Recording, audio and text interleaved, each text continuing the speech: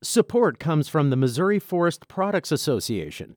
Missouri produces wood pallets, railroad ties, white oak barrels, hardwood floors, and more. Details on the variety of products made in the state are at choosewood.com. From the St. Louis Public Radio Newsroom, this is The Gateway. It's Wednesday, September 2nd. I'm Wayne Pratt. The pandemic has exposed health inequities between communities of color and white Americans. It also has shined a light on economic disparities. Months went by. I'm like, when are we going back to work? The whole time, my landlord asked them for money. I'm like, we're not working. Like, how can we pay anything? For families in the St. Louis area, the pandemic has brought a lot of stress. St. Louis Public Radio's Chad Davis will have that story in just a few minutes. Illinois Governor J.B. Pritzker is placing new coronavirus restrictions on bars and restaurants in the Metro East starting today. St. Louis Public Radio's Eric Schmid reports. Pritzker is banning all indoor service at bars and restaurants in the Metro East. He had planned to institute these restrictions last week, but delayed after receiving pushback from local officials.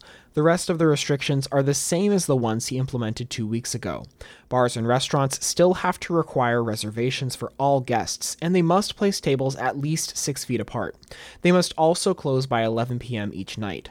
The new restrictions come 2 weeks after Pritzker placed initial ones to lower the region's coronavirus positivity rate. Since then, it has only increased and is now just below 10%. Pritzker says he made a mistake by not instituting tougher restrictions in the Metro East earlier. I'm Eric Schmid, St. Louis Public Radio. Children living in rural Missouri are going back to the classroom more than their urban peers. St. Louis Public Radio's Ryan Delaney reports on a school reopening survey by the state's education agency. A quarter of Missouri's 880,000 public school students are enrolled in schools that are fully online this fall, but the majority at least have the option to learn from home. Schools doing solely distance learning are mostly in the urban areas around St. Louis and Kansas City, where the pandemic has hit harder. About half the state's rural districts have fully reopened. Every school in the state closed when the coronavirus first hit in March. Governor Mike Parson pushed this summer for kids to return to school, but he backed away from pressuring urban school leaders. Several districts delayed the first day of school, some by 2 weeks to September 8th, mostly in Kansas City. I'm Ryan Delaney, St. Louis Public Radio.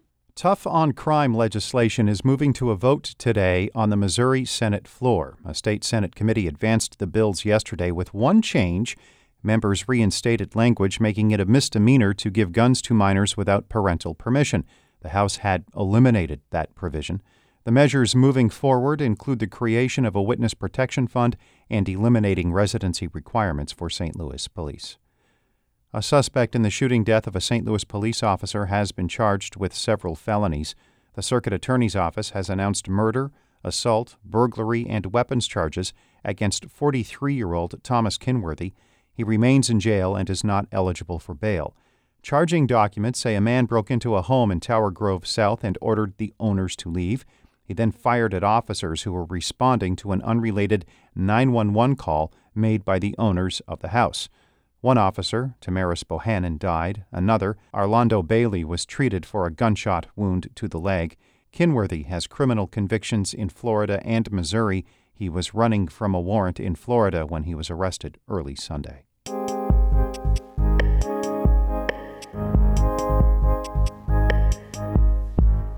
The coronavirus has exposed disparities in the healthcare system and has highlighted economic inequities.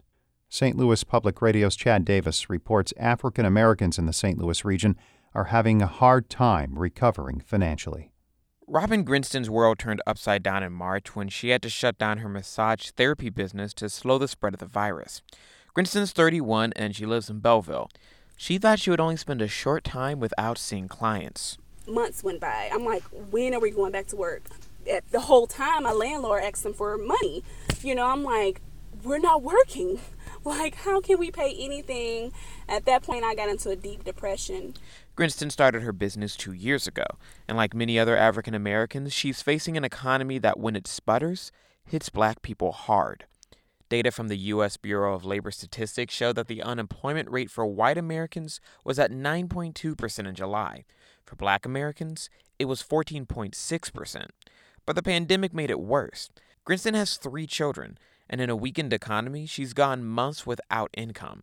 She's applied for unemployment benefits and still hasn't heard back from Illinois. I filed for unemployment. I never received it.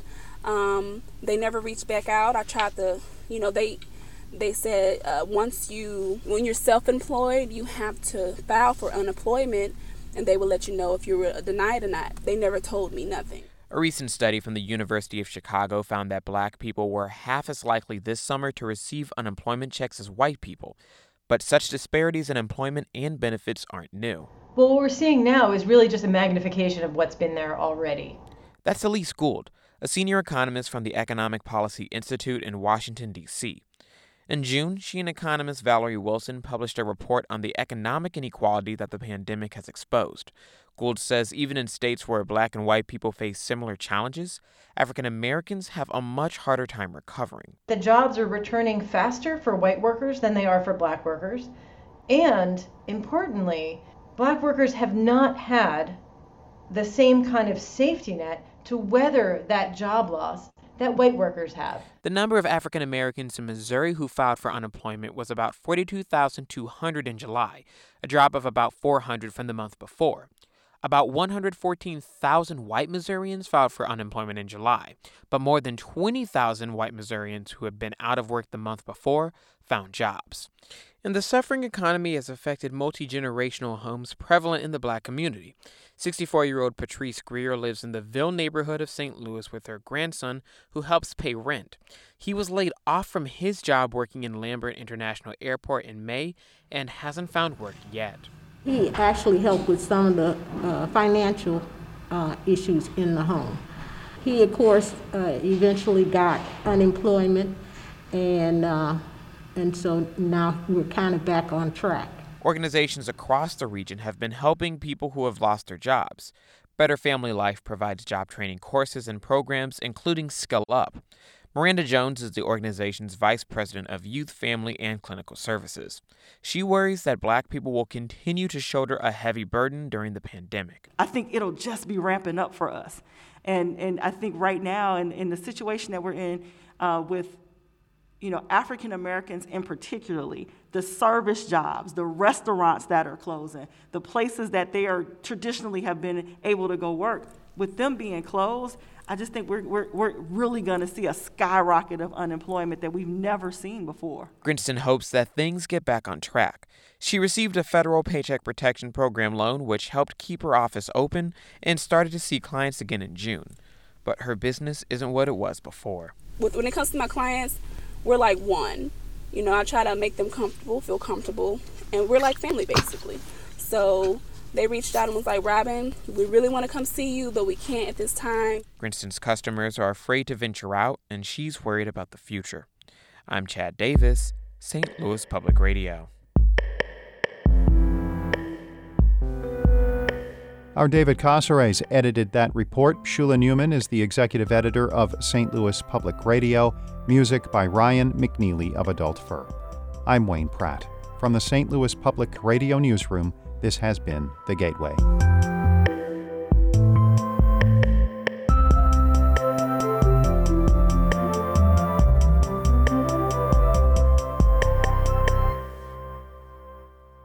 Support comes from the Missouri Forest Products Association, providing more than 41,000 jobs in the production of wood pallets, railroad ties, white oak barrels, hardwood floors, and more. Details at choosewood.com.